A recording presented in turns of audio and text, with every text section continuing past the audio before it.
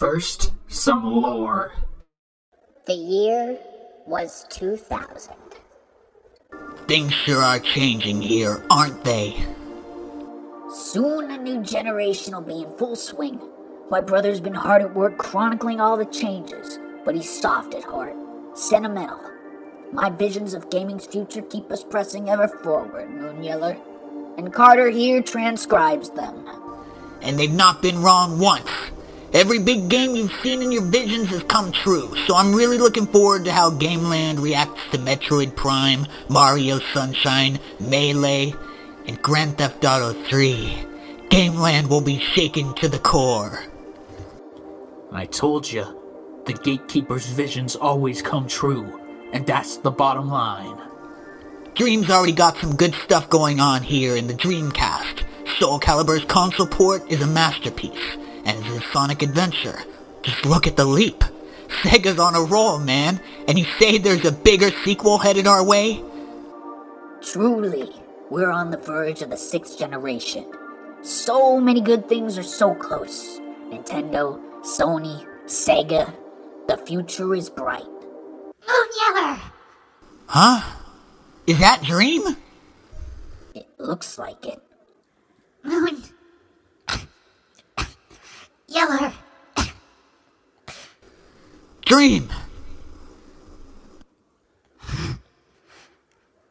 Run!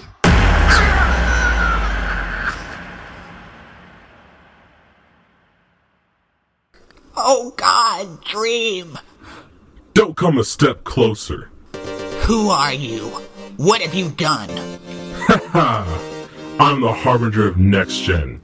You may call me the Duke. Gatekeeper, is this a part of... No, it's a wild card. No visions, no warnings. This... You and Carter need to get as far away from here as possible. Go! They can run all they want. Gameland won't escape me. But today, I've come to take down a Titan and to see what the city spits out next to be deconstructed. I'm throwing my hat into the 6th generation. You challenge me? A Titan? Delusional. Simply delusional. 5th gen Titan? Moonyeller? Goodbye, and good riddance.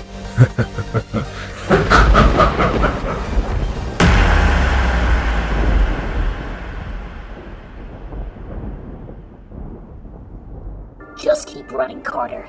Our friend is gone. But Gameland is resilient. A new Titan will take his place. The Duke may be an anomalous force of nature, but he's not invincible. How could he have beaten Moonyeller so easily? It doesn't make any sense. We need to move forward. When the next Titan emerges, we must establish contact. For now, we need to get as far away from the Duke as possible and continue our research. 5th generation is over.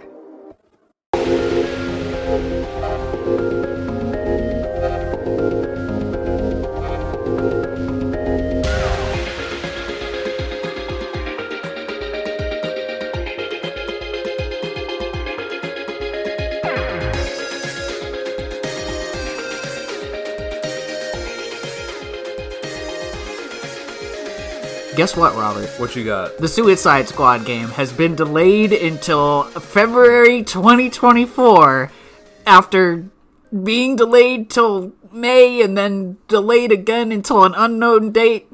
Probably because the State of Play showing was probably not well received, but I just wanted to bring that up right here at the top of the show because that's a game we've been talking about since literally the first episode of this here podcast, Markers on the Map. I was gonna say, yeah, we've been talking since the beginning, but do you think it's probably not gonna happen? Do you think this will be a Duke Nukem Forever situation? Will they keep canceling it till it'll come to like the PS6 or 7 or something? No, I'm sure that this will come out on February 2nd of 2024. But I have to wonder, like, why such a big delay after it's been delayed before? And what are they going to change? Like, the thing that I think they're going to change is probably that online-only requirement. Because, you know, nobody really likes that in a game that does have a single-player, like, portion of it. I know this is a co-op thing. But, like, one can hope maybe some of the live service nonsense that we talk about a lot on here won't be part of it anymore. But, like, I think it's kind of apparent that it's not all going to be gone. Like, that's not a long enough delay to, like, restructure the entire game. But one can hope that it... Like, I've not watched the state of play. Like, we both... I don't think either of us have. But I've seen the screenshots of those menus with the, like, incremental stat boosts like we have in things like Avengers, Anthem, even Destiny to an extent. Mm-hmm. But, like, Destiny does all these systems right, whereas, like, Avengers kind of fumbled, and we know that the live service portions of Avengers have been removed from the game. But, like, when I see stat screens that have, like, little armor pieces that increase your odds of getting something by, like, 0.34%, that's, like, I hate that. Like, I'm growing to hate that. It's one of those things where we've seen it before. It's weird. In this sense, Xbox One. When it launched, when it was announced, it kept saying you need a requirement to at least 24 hours to be online. No one liked that. I don't understand this idea that everyone is connected to online. It's not that, people aren't connected, but at the same time, there's still people who aren't connected online 24/7 all the time, or even just generally online. But it's like, why do you need to be connected to something for it to function? Yeah, like Xbox One's DRM things when they first announced it. Mm-hmm. Kind of like killed the hype for that console. Like, the PS4 was like right on top in that gen. PS4 saw the opportunity to market that, like, you don't need to be connected. The point is, people don't like the idea of already paying for the console, already having to either pay for the shipment to get to your home. So either you're paying a premium subscription for fast shipment, or you're paying the extra for the shipment, or you have to go get the game, you put it up, you connect it, and now it says you need an online requirement. So now you need to pay for an internet service, and people are just like, I'm not going to do all that. I think there's even a few people who, like, did not get the PS4 because you had to buy an online plus subscription to play online. Yeah. So, because that wasn't a thing back on the PS3. Plus was always that, like, bonus thing you could buy to get, like, a discount on a game, but never really required. Like, you could play Little Big Planet online on PS3 without having a plus subscription. Yeah. Stuff like that. It's sort of like Suicide Squad needs to understand that people don't really want to be connected online 24/7 if the especially if there's an option to play single player. Yeah. Like, there's a solo option in Suicide Squad. You're not being forced to play with people. Like, we've had this conversation on this show before about things like Godfall having an online requirement. Gran Turismo Sport not letting you do any, like, progression saving while you're offline. So, like, when servers were down, there were times when you could just, like, go play, but none of your, nothing was going to save.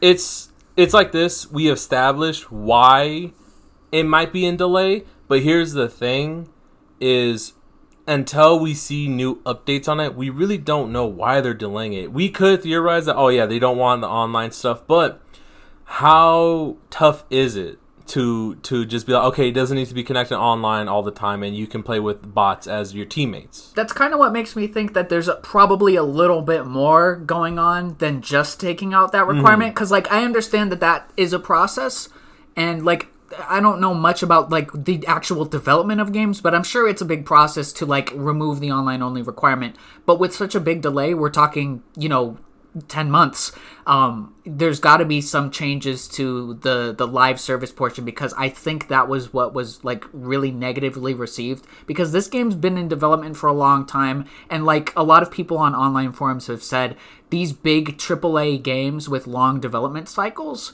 are still functioning kind of on ideas that were popular when they started development that have fallen out of popularity, and that is these, like, looter shooter-esque things that, like, certain games like Borderlands and Destiny do well, but very few games that have come out since then, like Anthem, Avengers, and a few others that are, I can't think of them off the top of my head, but I think Anthem and Avengers are the most high-profile ones that, like, kind of failed. It's like this. If it's a year, basically. It's not until next year. Yeah. If we get an update midway through the next launch, or even next year, and all it is just a simple change, that means I don't know what's going on behind the scenes. I don't know if it's a lack of leadership within some, like, the director's not, putting so much effort into changing a lot of things that should be much quicker. Because we've seen games that when you look at when they're developed, like examples like RE7, they put a goal saying we want it to be a fast-paced making of a game. Like we want it to be easy, to be fair, and it to not be such a hassle and delay and stuff like that. And so, I mean, that game came out great. It was a quick turnaround too. Yeah. Like, what was it? Like, it was announced at an E3 or something like that, and then it came out like the following January. So it could be one direction. Whoever's directing the company or the team to for this game, I don't know. It could be so many things. It's just that at the end, if it's such a minor change, it wasn't worth delaying it for that long. Which which makes me think there's going to be some extra little changes. Like it doesn't seem like enough for a full restructuring. Obviously, I think the gameplay will largely be unchanged from what was in the state of play. But what bothers me the most is that this is Rocksteady. Their last game was Arkham Knight, and that was 2015. And Arkham Knight, I've actually been playing a lot lately. We'll probably talk about it later in the show. Rocksteady has the capacity to make a great single-player game, and I just think that like them putting Rocksteady on this live service kind of like looter shooter thing isn't playing to the company's strong suit. So I've never, ever since we kind of knew that this was going to be like a co-op team up game, like I'm just sitting there like scratching my head, like maybe Rocksteady would have done great work with another solo superhero. Maybe you could have a good Superman game, which was like such a big rumor for a while. When they're like, oh, Rocksteady's working on a new game. It's like they have the capacity. Like they made like the Batman games are like fully like detective simulators, and they're just so much fun. They're so enjoyable. The combat is a revolution, I think, and those games still play like a game that should come out in 2023. Those games still play almost flawlessly. They feel like they were just made. Even Arkham Origins, which wasn't made by Rocksteady, but like Arkham Knight specifically, I've just been playing it, marveling at the fact that like, yes, it's 30 frames locked. It still feels so much more smoother. It feels like it's 60 frames. The combat is hard, like hard hitting, fast paced. And then you have something like Gotham Knights, which is newer than Arkham Knight. It looks pretty good, but also runs at 30. The combat is not satisfying at all. It's a fun game. It's not bad. Like, I've spoken very highly about that game, probably because I played it in a time when I needed a game like that. But going back to Arkham City or Arkham Knight, now I don't think I could go back to Gotham Knights. I think Rocksteady has proven themselves as, like, kings in the solo single-player space, to where, like, Suicide Squad just doesn't inherently, and hasn't for years at this point, because, like, we talked about this in August of 2020. Like, it just doesn't make sense to me. We should look at it like this. Guardians of the Galaxy, phenomenal hero game. Yeah. I don't think there's anything wrong with that game. If all Suicide Squad needs to do is this, make it combat, upgrades, all that, like Guardians of the Galaxy, obviously don't directly copy it. It's a style of gameplay. Obviously, no, don't copy the story, but like the gameplay, you can take inspiration and off that. Take that gameplay and that type of like maybe helping your partners and partners like help you. Choose a leader and have the rest of the squad be like weapons that you can use in the middle of a combat situation. Then, if they want to, GTA 5 did it in 2013. It's seamless character swap between missions. They can do that easy. Too. It's not. It's like if you just take the character swap from GTA 5 and you put it within Guardians of the Galaxy, and imagine you could do that with other characters, you can make a Suicide Squad game based off that. Yeah. I don't know. It's kind of like we've seen it done, so you can take inspiration from another. It's not a bad thing to take inspiration from other companies. Yeah. I don't know. I mean, like practices. The Suicide Squad game is taking inspiration from all the other looter shooters that have kind of grown stagnant over the years and kind of, been oversaturated. It's like after open worlds, that's like, what was the next oversaturated genre? Looter shooters. And like none of them stack up to Borderlands. Borderlands is still the most addicting, the most satisfying to me. Like even more so than the game that Borderlands kind of got its systems from, Diablo. Like Borderlands is like the end all be all looter shooter for me personally. And then like, you, I'm sure. For us, yes. Some people it's Destiny. But Destiny that's does still the same level. Continually put out story content almost every week. It basically, we've said it. Destiny, when you first played it, you said this is just Borderlands in space. Yes. So That's the exact words I used in 2014. yeah, it's like that's how at least you saw Destiny, and I could agree with that. It's just Borderlands in space. I think Destiny obviously has more, not really more, but just it has very repetitive like dungeons or something. But I guess people, Yeah, Destiny is like, you got to be into replaying the content almost constantly, and it's like longer content than say Borderlands 2, where you can go like save in front of a boss and like keep fighting that boss over again. Like if you want to fight a boss in Destiny, you're gonna have to go through the strike or the raid or the dungeon or a level or something like that. But I guess end of this subject is if they're delaying it, it has to be some pretty major updates or changes to the game. If within the next year, couple months, if we see another update and it's just not really like, I guess like if it doesn't make sense why such a big delay, it just makes the game look worse, because it's like they're taking all this time for what? To change maybe one or two things that should be simple, or I don't know. It's like the more they delay it, the more people will talk about how it's already presented. Yeah. And so it's kind of one of those things where they can't take that back from the trailer. Yeah, the state of play happened. Maybe it's a good thing that that people were able to point out those reactions a few months before the game came out, which gives Rocksteady and Warner Brothers the time to kind of fix things. Mm-hmm. But yeah, it's a lot. But also this, I guess final thing to say about this, if it's because they don't want to crunch it, that's fine. Sure. Definitely don't crunch it to get your game out in May. But, I can see, the negative reaction to this makes me think that, it's more than, it's beyond, crunch. But, absolutely, it's something we always talk about on here. Please don't crunch. We can wait to play your game. Mm-hmm. Don't crunch. It's interesting, though. There was a state of play we'll talk about at the end of the show for Final Fantasy 16. Mm-hmm. Had the exact opposite effect. Not only did it sell people who were already sold on the game, it sold people who were not sold on the game because it looks just incredible. But we'll get to that later here on Markers on the Map, the weekly podcast gaming adventure where we did go a lot harder than I thought we would here at the top of the show. 13 minutes, I think, to be exact. Yeah. We went pretty long on that. I think that's the longest we've ranted on something. I really think that it was just at the forefront of my mind the past few days, because I'm of course it got, they did not announce the release date after they said it was delayed. Mm-hmm. But February, literally, the state of play was in February, or at least early March. So that's a year's delay from when they showcased the game that they originally showed in August of 2020 at DC Fandom. But we got other things to talk about today. So my name is Daniel, and I'm here live with my good friend and co-host Robert, to who I will ask how you doing, even though I know how you doing. Tired week, very, very, a lot of things happened. Yes. Just a lot of things just happened. So tired, but today-wise, I'm fine.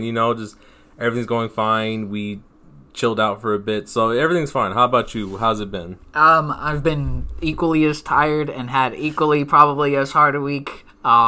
Different scenarios, but a lot harder of a week than I thought I was gonna have. Yeah. So I've managed to squeeze in a few things that I will likely talk about. I guess we could talk about it this week. I finally went to the Star Wars section at Disneyland. I did go to it. Jelly. And I'm telling you have to go. We'll bring this on the podcast, but if anyone who's I'm not that much of a Star Wars fan, and I went and I said, yo, this is a really cool spot. If you're a diehard Star Wars fan, you should try to at least go to one Star Wars Disneyland. I don't know if they have it in World yet, but... Well, they have the Rise of the Resistance ride at World, which is this whole entire experience that starts as a theatrical thing you're a part of and ends with a really cool ride. So I feel that one is more elaborate, but I've always been the one at Disneyland seems kind of cozy to me. It's really not. It's dope. It's just at the end of the day, it's dope. It's really cool. And I'm not even that much of a Star Wars fan. I was just walking around this is a really cool. And the stormtroopers are really funny because they can just banter to each other. Disney has a rule when it comes to characters and costumes that they can't do certain gestures and they have to always wave and stuff like that. But the stormtroopers is just two guys that are probably having the best time because they just banter to guests and just be telling each other jokes and saying silly things and in a fun way. So it's probably really fun to work there. Yeah, and Star Wars, so I love it. All right.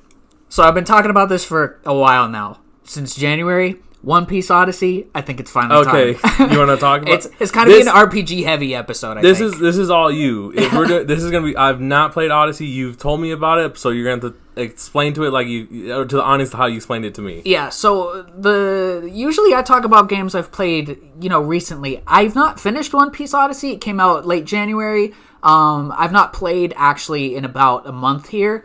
But the battle system is very memorable to me. So, the story is kind of like a filler story in the One Piece saga where you're returning to earlier arcs, the desert. I'm forgetting the name of the town, and Dressrosa. That's the one I'm on right now. It's kind of embarrassing that I can't remember the name of the desert town, but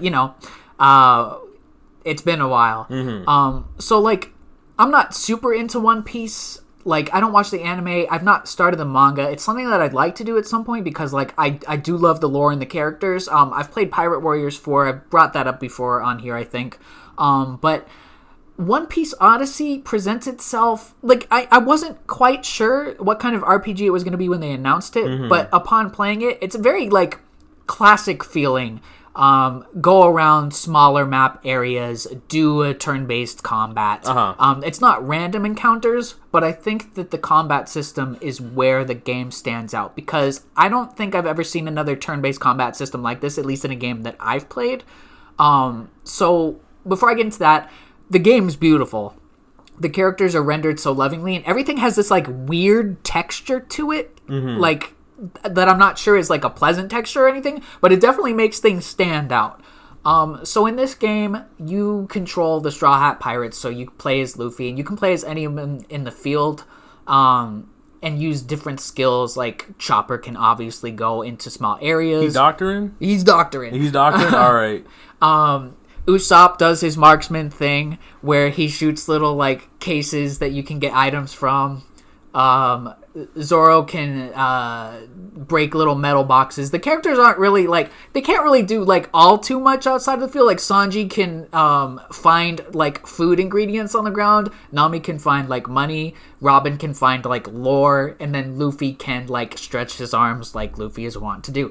But the game is weird in that you can switch the characters at any time, but it does have to do a black loading screen for this to happen. So that kind of plays to the archaic charm of it. I don't know if I'd call it charm, but maybe we could call it charm. Yeah. But the combat is, I think, the most interesting portion. So when you go into combat, you take your party of 4 Straw Hats that you've selected, and they are in separate kind of parts of the arena. And you're going up against enemies who are also in separate parts of the arena. So you might have Luffy in with 2 enemies, Sanji in with 3, Nami in with 1, and Usopp in with 0. And the way that the combat works is your character can only attack enemies in their area. However, they can attack enemies in another area if they use a skill that allows them to attack in another area. They can move to an area if they're in an area that doesn't have enemies. Otherwise, they're stuck in their area until all the enemies in that area have been wiped out. So I know it's kind of a lot to wrap your head around, and it did take me a little while to get used to it. But the cool thing is, your Straw Hats can attack in whatever order you want. So the only enemy you have to worry about attacking is the enemy that's getting ready to attack, and you'll know that by an icon that shows above them. So say I have Nami in one area, and she's surrounded by enemies that she can't do much against, enemies that are resistant to her attacks. But there's enemies that are weak to Luffy's attacks, and Luffy has a skill that can attack enemies in another area.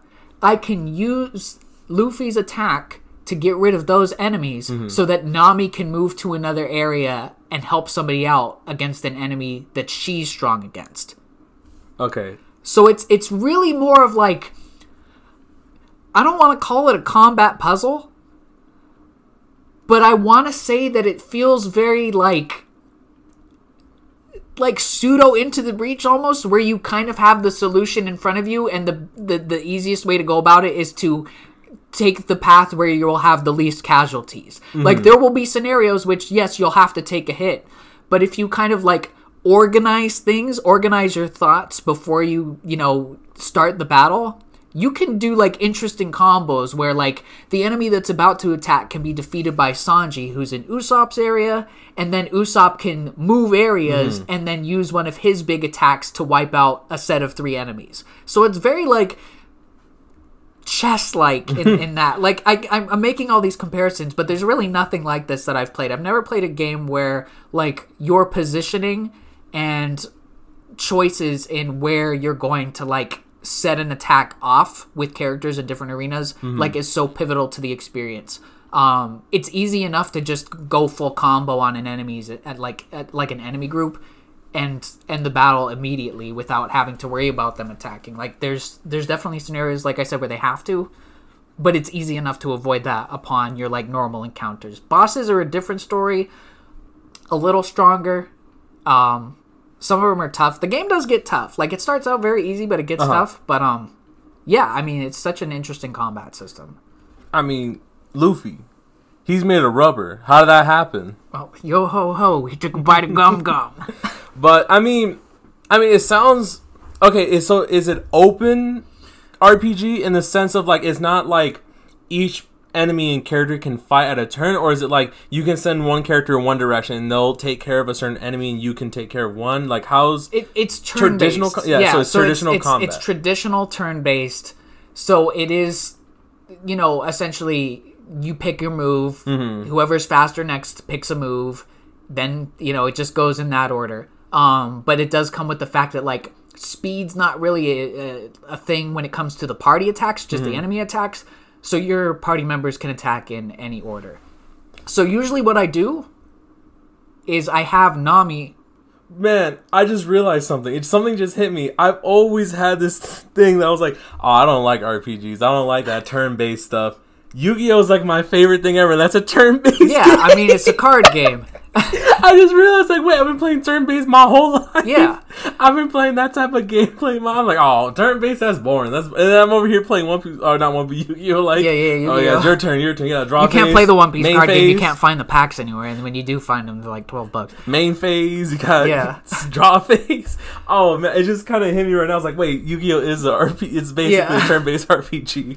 But like I was saying, the easiest way to kind of go about it that I've found is like Nami has these AoEs that will hit. So some attacks can hit all enemies on the field, not just enemies in your area or other areas, but all enemies. So a lot of enemies are like weak to Nami's like electric attack that hits everyone. Use that to clear enemies, then just go clean up with Zoro, Luffy, stuff like that. The game has an interesting way of like giving your characters to you. Like it'll take Robin away at some point, and when Robin comes back, she's very under-leveled if you're doing all the side quests. I feel like you get Frankie a little too late for him to be kind of useful, even more so with Brooke. They're definitely way under-leveled, and the way I've played this game... Now, this is what I brought up a couple months ago. Okay. I am insufferable when I play this game.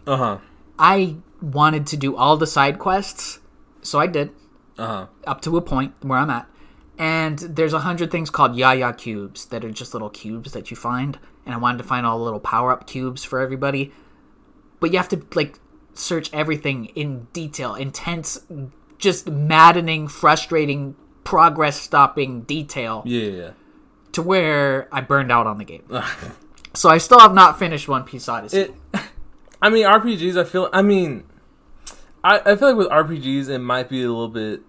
At least for me, you can burn out a lot easier on an RPG. I mean, it's been like that. We've talked about like me not being able to finish these longer games, and I think it started with that. Level design... Look, I wish this was actually an action RPG. Okay. Rather than turn-based. And I wish it was an open world, because it just feels like One Piece is a good series to have something like that. Maybe like you sail the ship or whatever, but this is like old school, go through like separated maps where you're traveling maybe a big desert or a crowded town with like different pathways where you can find things. It's very old school. It's like more old school than I was expecting even after learning it was turn-based. See, isn't there a One Piece Warrior type game? Yeah, the one I've played Pirate Warriors 3 and 4. I was like, that one came out not When did that come out? 2020, I want to say. So it wasn't that long ago. No. Yeah, because I'm like, I feel like we've talked about a One Piece game, but I was like, it was a warrior-based game, Yeah. no? And I like those, but like for Odyssey, I almost wish it was like an open, like a, I want to say like an Elden Ring game in the One Piece universe or something like that. I almost wish it wasn't a turn-based. So if it wasn't turn-based, you wish it was more. It did have RPG mechanics, but it was more like a hack and or like a 3D beat 'em up, kind of like that. No, I think if you made it open world, you'd have to have some RPG elements to it, but like in the action RPG sense, like in the Souls sense, or like RPG light stuff like Zelda or Devil May Cry. Do you think, I'm thinking like, do you wish it was the way it is, but it was more like God Eater mechanic gameplay? Like you can heal, you can find an enemy and then you can back off and then heal, and your AIs can go and attack and help you and heal and do like it's because God Eater is kind of like an RPG. So no, but I also now want there to be a God Eater style One Piece game. Interesting. So you don't want it that way. We want the God Eater. I feel like this would be a good like Breath of the Wild-esque thing. But since it is a turn-based, I am happy that the battle system is new and engaging enough to not make me think of like, oh, this is just like Final Fantasy IV, or this is just like Final Fantasy VI, or all the other RPGs that have very similar, combat mechanics and systems to it. But yeah, One Piece Odyssey, I know there's some DLC coming. Probably not going to get the DLC. Who knows if I'll even finish the game at this point. But I've been yammering on about, I'll talk about One Piece Odyssey for like months now. Weeks? Yeah, months. So, that's One Piece Odyssey. Before I get to other stuff, is there anything you've played that you want to talk about this week? Because I'm running out of breath. This week? No, I just been too busy to play anything. I mean, we can establish we have been bored, at least I have been bored, with these kind of like extra FPS, player versus player game. Yeah. Fortnite's been kind of dry for me. I'm not really feeling Overwatch 2, And they just started a new season. I'm not excited for that at all. So the moral is we are kind of like, we don't want to play the hero shooters anymore. We kind of just want...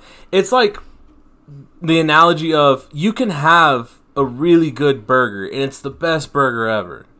Sometimes you just crave a McDonald's cheeseburger and it's simple, or a McChicken, you know what I mean? It's something simple in the sense of it's not as good as maybe any other game, but it's like, it's something basic. And so I will say, like, we have been playing Cold War because it's just something simple. It's not extra hero, player versus player shooter game. It is simple, like, just boots to the ground combat, and that's kind of like just what we've been doing, because it's like, I don't want to deal with a rank or heroes doing all these type of crazy stuff. I just want something simple, and like, I guess that's like the only thing we've been playing this month. Nothing's really, I don't know. It's kind of like we're in the like a time period where like I'm playing a lot of RPGs that aren't going to be interesting enough to talk about, but we're kind of waiting for certain big things to come out that are going to be talked about here pretty soon. Like the Star Wars Jedi Survivor. I'll be playing Zelda. But the thing that we're kind of looking forward to the most to like talking about is probably Street Fighter 6. Yes. But like I've really enjoyed our time with Cold War lately. I bought it last December. I don't know if I brought it up at that point. I don't think you did. Yeah. I just need to be able to turn my mind off sometimes. Like the One Piece game is something you need to be completely dialed in for. You need to be focused on that. Black Ops Cold War, I can listen to a podcast or talk to a friend. It's one of those things where sometimes you just... There's nothing wrong with these other games. It's just that they're too much of you have to focus. Yeah. And I don't want every single match I go through having my brain kicked up to 100%, 90%, whatever it is. Sometimes I just like to sit back, turn on a game, and just play... Win or lose in Call of Duty, as long as you're not getting absolutely just demolished by the other team in the sense of your kill to death ratio, I think that's fine. I've lost games, and I'm like, I still had fun. Yeah. There's a lot of games in Fortnite where I've and it's just not fun. It's like... Plus, you've been doing Dead by Daylight with really potential for long rounds, and like I've said to you off recording, Call of Duty Cold War is nice because the rounds are 10 minutes. 10 minutes. Maybe whatever. not as brief and quick and breezy as Splatoon 3's 3-minute rounds, but like I could do 10 minutes, then I can take a break for a couple minutes and go into the next round, or pause for a couple minutes. Yeah. It's just like that's how we've been really doing.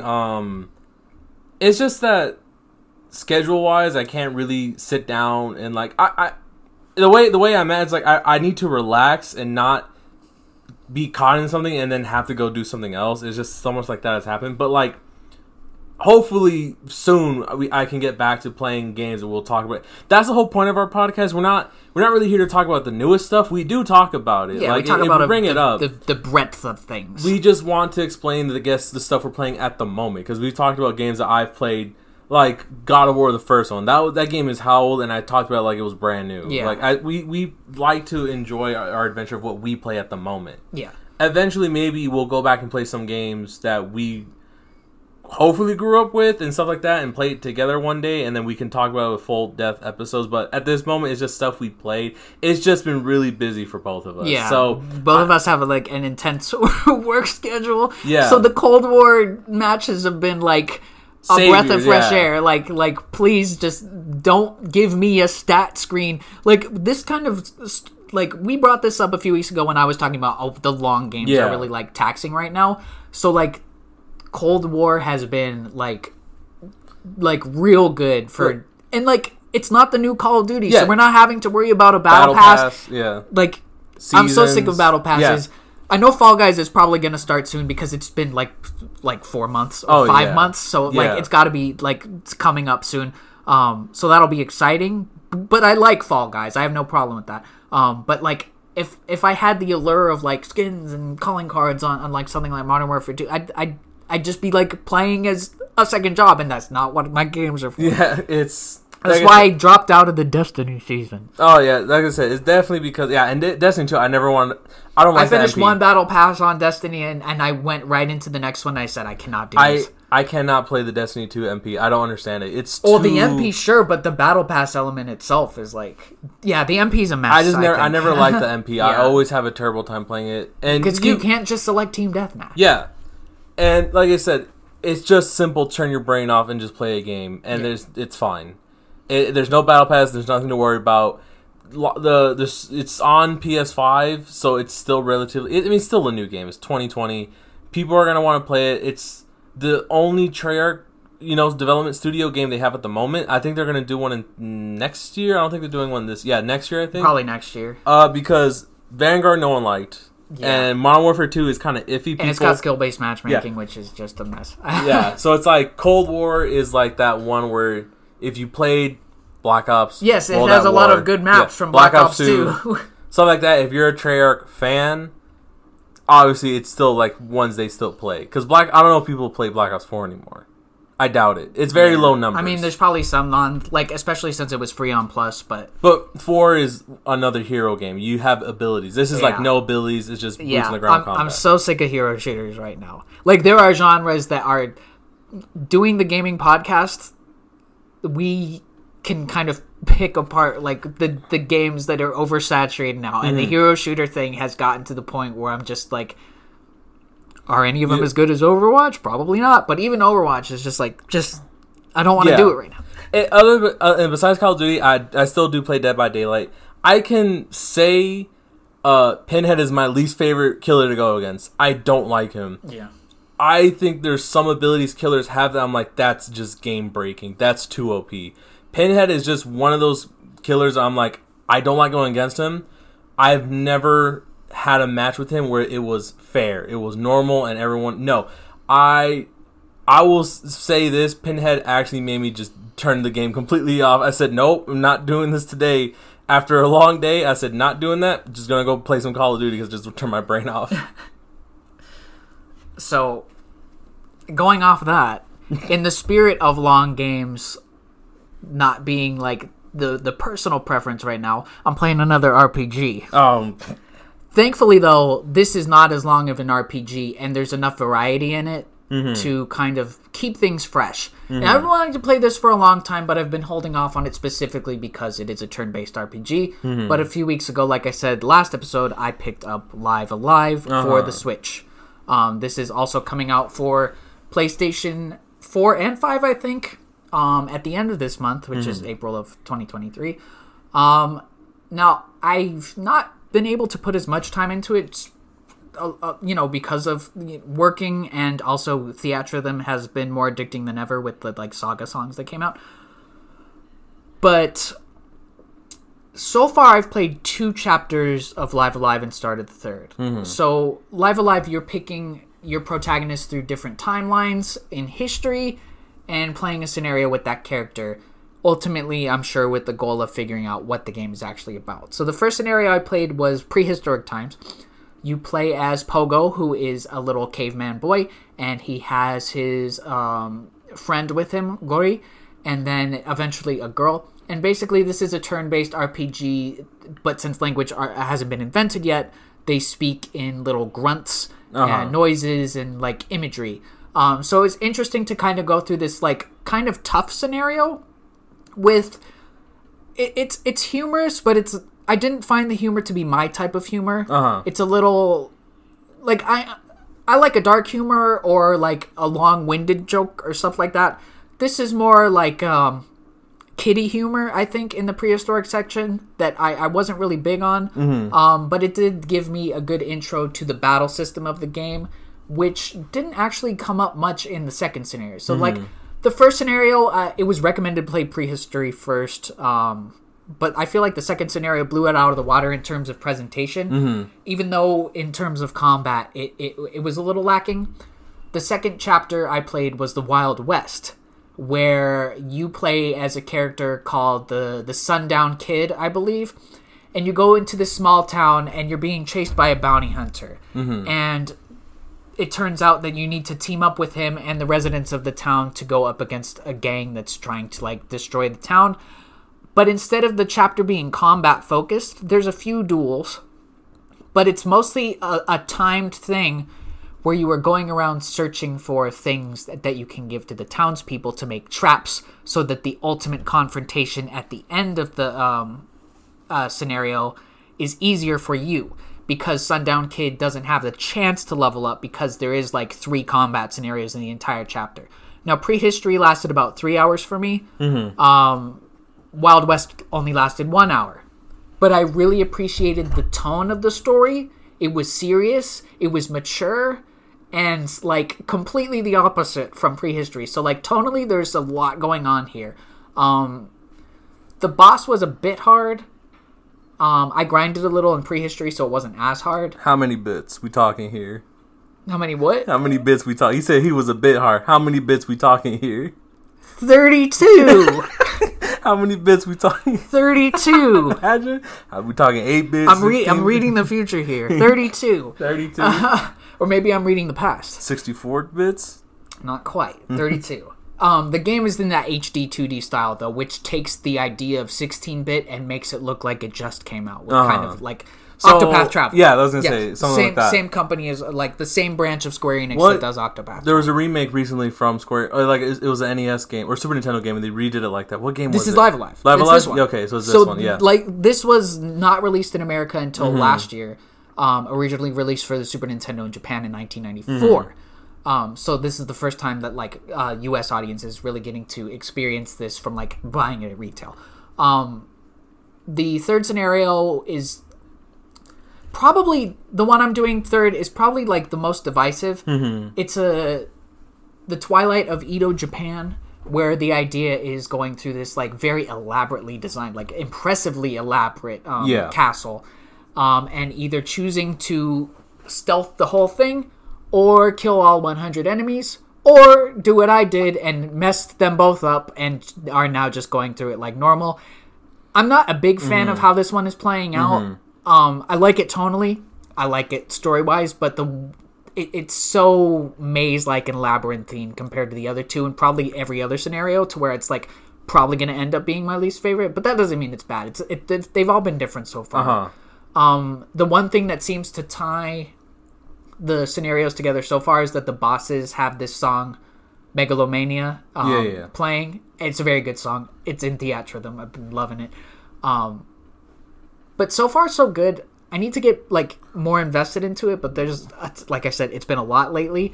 But I'm looking forward to like playing the other scenarios, like the one where you play as a little robot that I tried in the demo, and a few other ones. But yeah, Live Alive, going to be bringing that one up from time to time. It's not something I'm in a rush to beat, but I am hoping that it kind of like I'm hoping it's my Sniper Elite 4 scenario where it's like I'm really down with like RPGs or like long games in general, to where Live Alive could be like the shining beacon. Does that rhyme on purpose? What? You said Live Alive, I'll probably play it from time to time. Was that on purpose? No. I caught that. I was like, was that on purpose? No, but I'm losing my breath from talking so much. Okay, so we can talk about this, or at least we're still playing a lot of Guitar Hero. Yeah. I should mention the reason I'm losing my breath from talking so much is because for some reason when we do the podcast live like this, it's easier to like, my thoughts aren't being like and all the time. Yeah, I mean, I'll say this with Guitar Hero. Now I wish I'm determined to find a PS3, a 360, or a Wii guitar. I swore I had some. I don't know what happened to them. I wish I never gave mine away. And I want to at least buy one, so then we could just play at my place or something, or somewhere like I don't know. So we could just play as much as we want. So because the arcade one guitars are heavy. Yes, they're heavy. The Wii guitar is like a feather compared to the arcade guitar. That's something we keep going back to. Guitar Hero Arcade. It's pretty fun. Knights of Sidonia Medium, we finally did it. Oh, we did it. See, and we did it on some pretty janky controls. Like, I never realized that the controls we were using kind of like jank. It was kind of like, okay, we're not at that much, it was a pretty decent disadvantage, but yeah. Man, I just can't get the finger placements down on the buttons. It's something that maybe that's why I never really got into it, but it's still a fun game to play. Yeah. Couple more things to rattle off real quick. I do want to get Diablo 4 beta out of the way. Okay. It's Diablo. Yeah. I spent like 30 minutes queued up. I actually got in on the open beta. I must say, it's the refinement of Diablo. Mm-hmm. It does take what I consider to be the best of 3 and kind of merges it with like okay stuff from 2. I kind of miss my circular menu from 3 that like that Warhammer Chaos Bane game had like very similar menu. But it's easy enough to just mark what's sellable items in your inventory like this. I'm loving how this one seemed to engage with me on a story level from playing the beta. In the beta, I didn't finish the beta or finish what was possible in the beta, but I played 3 or 4 hours of it. I'm looking forward to the game. Maybe not as much now after the Final Fantasy 16 State of Play, because Diablo 4 comes out a couple days after Street Fighter. There's no way I'm putting Street Fighter down for anything until Final Fantasy 16, and even then, like, Final Fantasy 16 has a big fight ahead of it to take my time away from Street Fighter. So yeah, Diablo 4 beta, it was fine. I'm very impressed by it. Like fine is underselling it. Like it's going to be awesome. Not looking forward to the live service elements and all that entails, especially since they said it might take like 80 hours to do a battle pass. It's like, no way. Not in June. I've been on a fighting game kick, specifically because I want to make sure I'm playing other... Was that also a pun? Fighting game kick? Are No. you just with these ears? I was like, are you on purpose with these, or these are just coincidence? These are very big. He was like, I'm on a fighting game kick. I'm really trying to punch these out of the way. I'm trying to punch these fighting games out of the... Because I know Street Fighter 6 is going to overtake them all, so I want to make sure I'm playing a few things that I haven't really invested any time in. Soul Calibur 6... I bought a season pass, so like I did like 2B. I didn't buy the second one because I thought it was too much. Actually, you had Soul Calibur 2, which I like better. Okay, I have already had Soul Calibur 2. I just got Soul Calibur 2 for the Xbox original, so that's what we were playing. Yeah, but so I already had Soul Spawn, Calibur. I like Soul Calibur 2 better. I'll go ahead and put that out there. 6 is fine, but 2 is... like, 2 is considered one of the greatest fighting games out there. It's amazing. It's up there with probably like 3, Street Fighter 3, and like KI original. People really like KI. Like, it's something one of those... about that era, like that PS1, PS2 fighting game era. MVC2 yeah, is considered one of it's broken, but people like the broken. Yeah. Like they like it for that reason. I played a little Tekken 2 the other day too, and like for some reason I like that too. Yeah, more than 7 because I didn't really get on Tekken well 2. with You 7. like that too? Yes. Another pun. You just full of puns. Well, today. we can't have any puns with King of Fighters 14. I bought it because it has like 58 characters, and I've never played King of Fighters. It's fine.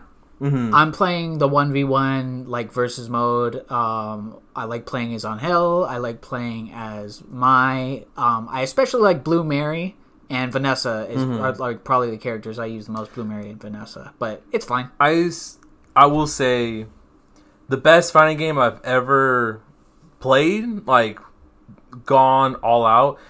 MVC2 is really, really fun. I have it for the Xbox. It's really fun. And no matter how jank and broken it is, I think the character roster is really good.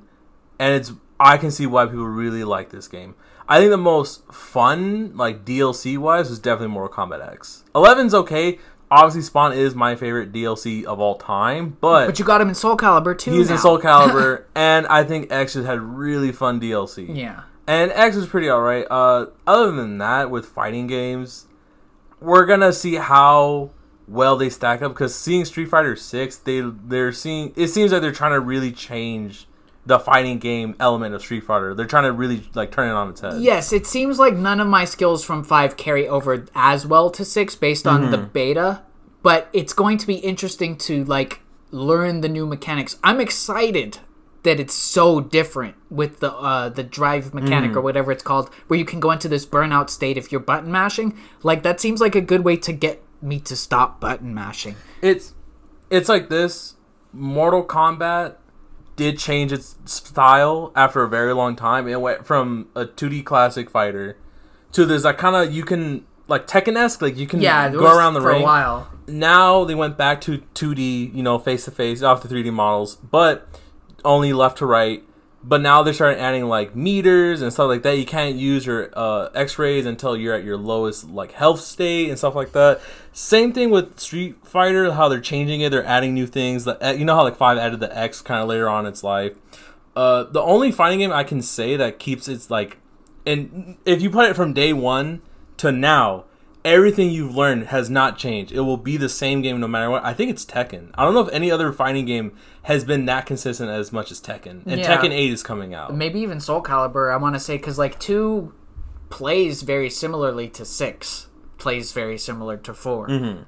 Like obviously there's things going on under the hood there that are completely different. Like in 6, I know there's like a rock, paper, scissors mechanic that I have not been engaging with because I'm basically just button mashing and watching the very high quality 3D models fight each other on my screen, or making characters, which is like awesome. But you can do that in Tekken too. But yeah, like Tekken, for some reason though, I like Tekken 2 better than Tekken 7. I mean, Tekken 3 is considered the best. The best, one. yeah. The originals. I think 7 is considered obviously one of the best modern ones, and then 3 is considered the best classic.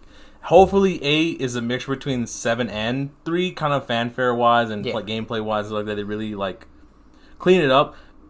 I never really got Tekken 7. I was always looking forward to getting it, but I just never got around to it because then I picked up on Street Fighter 5. Yeah. Maybe, hopefully, I pick up 8, and then we have Street Fighter 6 and 8 to go back and forth on. And then Mortal Kombat 12, I guess, rumor-wise, we don't like to spread rumors, but they could change it all. But I guarantee they're going to make a Mortal Kombat 12 at some point. Yeah, I feel like Ed Boon is teasing it on his Twitter. It's not like it's a rumor that they're making it, but it's like if I had to bet 12 it's all will but happen. confirmed, right? Just because this never happens. We never get through the entire game list, but I feel like I have so little of the other 2 that we can this week.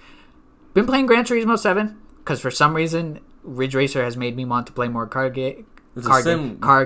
Yeah, it's a sim racer. I've just been enjoying it, like I don't know, driving my Camaro. So there's that. I also tried Oni-Chanbara Origin. This is a hack and slash game that's a remake of like a PS2 hack and slash game. I played the one on the PS4. It's wild.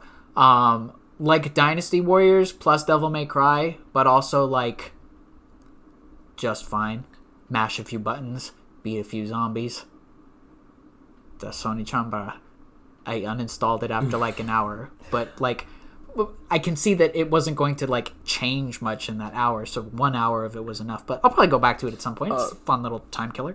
Have we had a new Ninja Gaiden in when's the last Ninja Gaiden release? There was a PS4 one, right? Really? I think So it's been I a think while. the Sigma games are on the Switch, but I don't know if I'd want to play those on the Switch. Now I want to see what a modern PS5 Ninja Gaiden game would look like, control wise and like frame rate and like levels, like, and just think about we've seen. I mean, I'd rather have Koei Tecmo continue to work on that like Rise of the Ronin game. That's them, right? I'm pretty sure. Yeah. I guess maybe if there was a new Ninja Gaiden game coming out, it could possibly be more interesting to play at the moment, because I feel like it's a genre I never really touch on, and I feel like I should. Like, yeah. Well, Ninja Gaiden, like what puts me off of that is that it's just it wears its difficulty on its sleeve, and I'm not big into something that's going to be that hard, even on lower difficulties. You plat Sekiro. Don't tell me you're not into difficult games when you plat Sekiro. You put yourself in that I can play a difficult game boat. You can do it. No, I think that's the hardest game I've ever played, and I think I'm done playing a game. Yeah, I'm going to beat Cuphead. You've been talking about how you're going to beat that for like 2 years now. Yeah, but now. you remember Cuphead came out on Switch like right after I got the plat on Sekiro, so it's like, nah. I've tried to play Cuphead recently, just like kind of like here and there. I'm just like, man, how did I beat this game? I'm like, dude, that's how I feel about certain games that I beat when I was a kid. This? Like certain games that, like Game Boy Advance games that I beat when I was a kid, I was like, what happened? How? How did I do this? For me, it's Cuphead. I'm like, I don't know how I did that. And apparently, some people, Donkey Kong is like a difficult game. I'm like, I can beat that game. I know, like you hour. and me have beaten, like for this podcast, we've beaten Donkey Kong Country games in less than like an hour or two. An hour and a half, basically. But that's no. I think we're just ranting on something else. Yeah. What we got here though is a Pokemon Drip Diamond and Pearl. This is the ghost type gym leader Fantina. Fantina is decked out in a purple like wedding dress almost. Like it's a purple dress. She's got a purple prom dress. Yeah, like a prom dress. Purple shoes, purple hair, all purple, all ghost. You know, I like it. I'm digging it. I'm digging the dress. I like the white spots like stars or something, or like very faint. Celestial. Almost feels like Drift Blim-esque. I can't remember if she has a Drift Blim, but it would make sense because he's a flying ghost type. The hair could be whatever. It's wild hair design. I don't know if I like it, but the dress itself, ghost type, honestly, I dig it. Would I say it's drippy? I think it's actually pretty drippy with the designs of the spots and the dress itself and how it stands out. It's open in the sense like it puffs out. Yeah, and it fits the theme. It does. Color-wise and just, I don't know. The X, again, the yellow X on it just reminds me of Drift Blim. So I'm sure she has one. I just haven't played Diamond and Pearl in a long time. For me, personally, I'm going to give this a 3.5 Badoofs out of 5. I think I give it a 3 because it's in the middle. I think it's fine. I think everything else is whatever. I think it is pretty drip. Yeah, I mean, for Diamond and Pearl, like we've been talking about, it's like some of the the least interesting designs for the gym leaders. Like the Elite Four is a different story. But like I was fond of Gardenia so far. But yeah, Fantina, pretty cool. And Ghost type, always exciting to see a Ghost type gym leader. The Ghost type like characters usually have like a more unique design like this. So yeah, that's Fantina. Little tiny bit of news before we wrap it up for this week. We brought up the Suicide Squad delay at the top of the episode. Final Fantasy 16 has its state of play recently. I watched that one. 25 minutes of pure, absolutely selling me and probably everybody else who watched it on the game. It even takes like the boring parts of turn-based, or not. It's not turn-based. It takes the boring parts of RPGs with like lore and everything and makes them fun. Adds like little like Final Fantasy like 8-bit icons to everything and does little like meter filling that like it's fun. The combat looks like the evolution of Devil May Cry. The icon fights looks like the evolution of God of War. There's things that they showed in this showcase that I've never seen in games before, and this is the first time I'm genuinely impressed by something in this 9th generation. Like, Horizon might have the best graphics ever made, but this state of play for Final Fantasy 16 is the first time I have actually been wowed by something they've shown. Aside from like playing Miles Morales the first time and experiencing that in 60 frames. Final Fantasy 16 is literally the first time like my jaw was dropped. So there's that. There was a Zelda trailer. I decided not to watch it because I want to go in as knowing as little as possible because they're definitely hiding things about this game. Yeah. I know Ganondorf's back. You can't avoid that. It's all over the Twitter. The official Twitter announced. I think if anything they announced, it's not really a spoiler. It's just like it was in the what trailer. to expect. Yeah. And lastly, I think the day after this episode goes up, Lil Wayne will be hosting a Street Fighter 6 event with Capcom where there's going to be like 30 minutes of new info and stuff.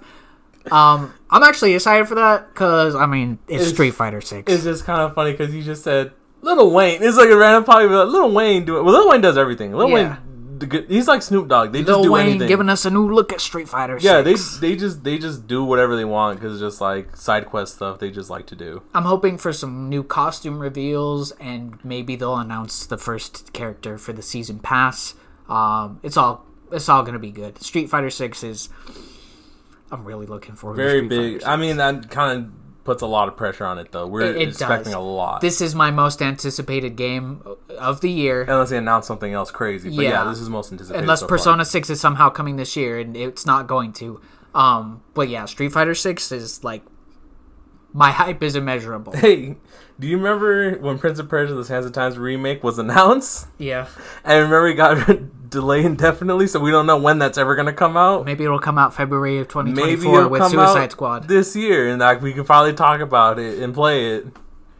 Or we just go back to the original ones and revisit them, right? Yeah, maybe. Oh, not the other. I mean, Two Thrones. I don't know what word with that. Yeah. Anyway, for now, would you say we've done an episode? Yeah. I think we've done an episode. That should wrap it up.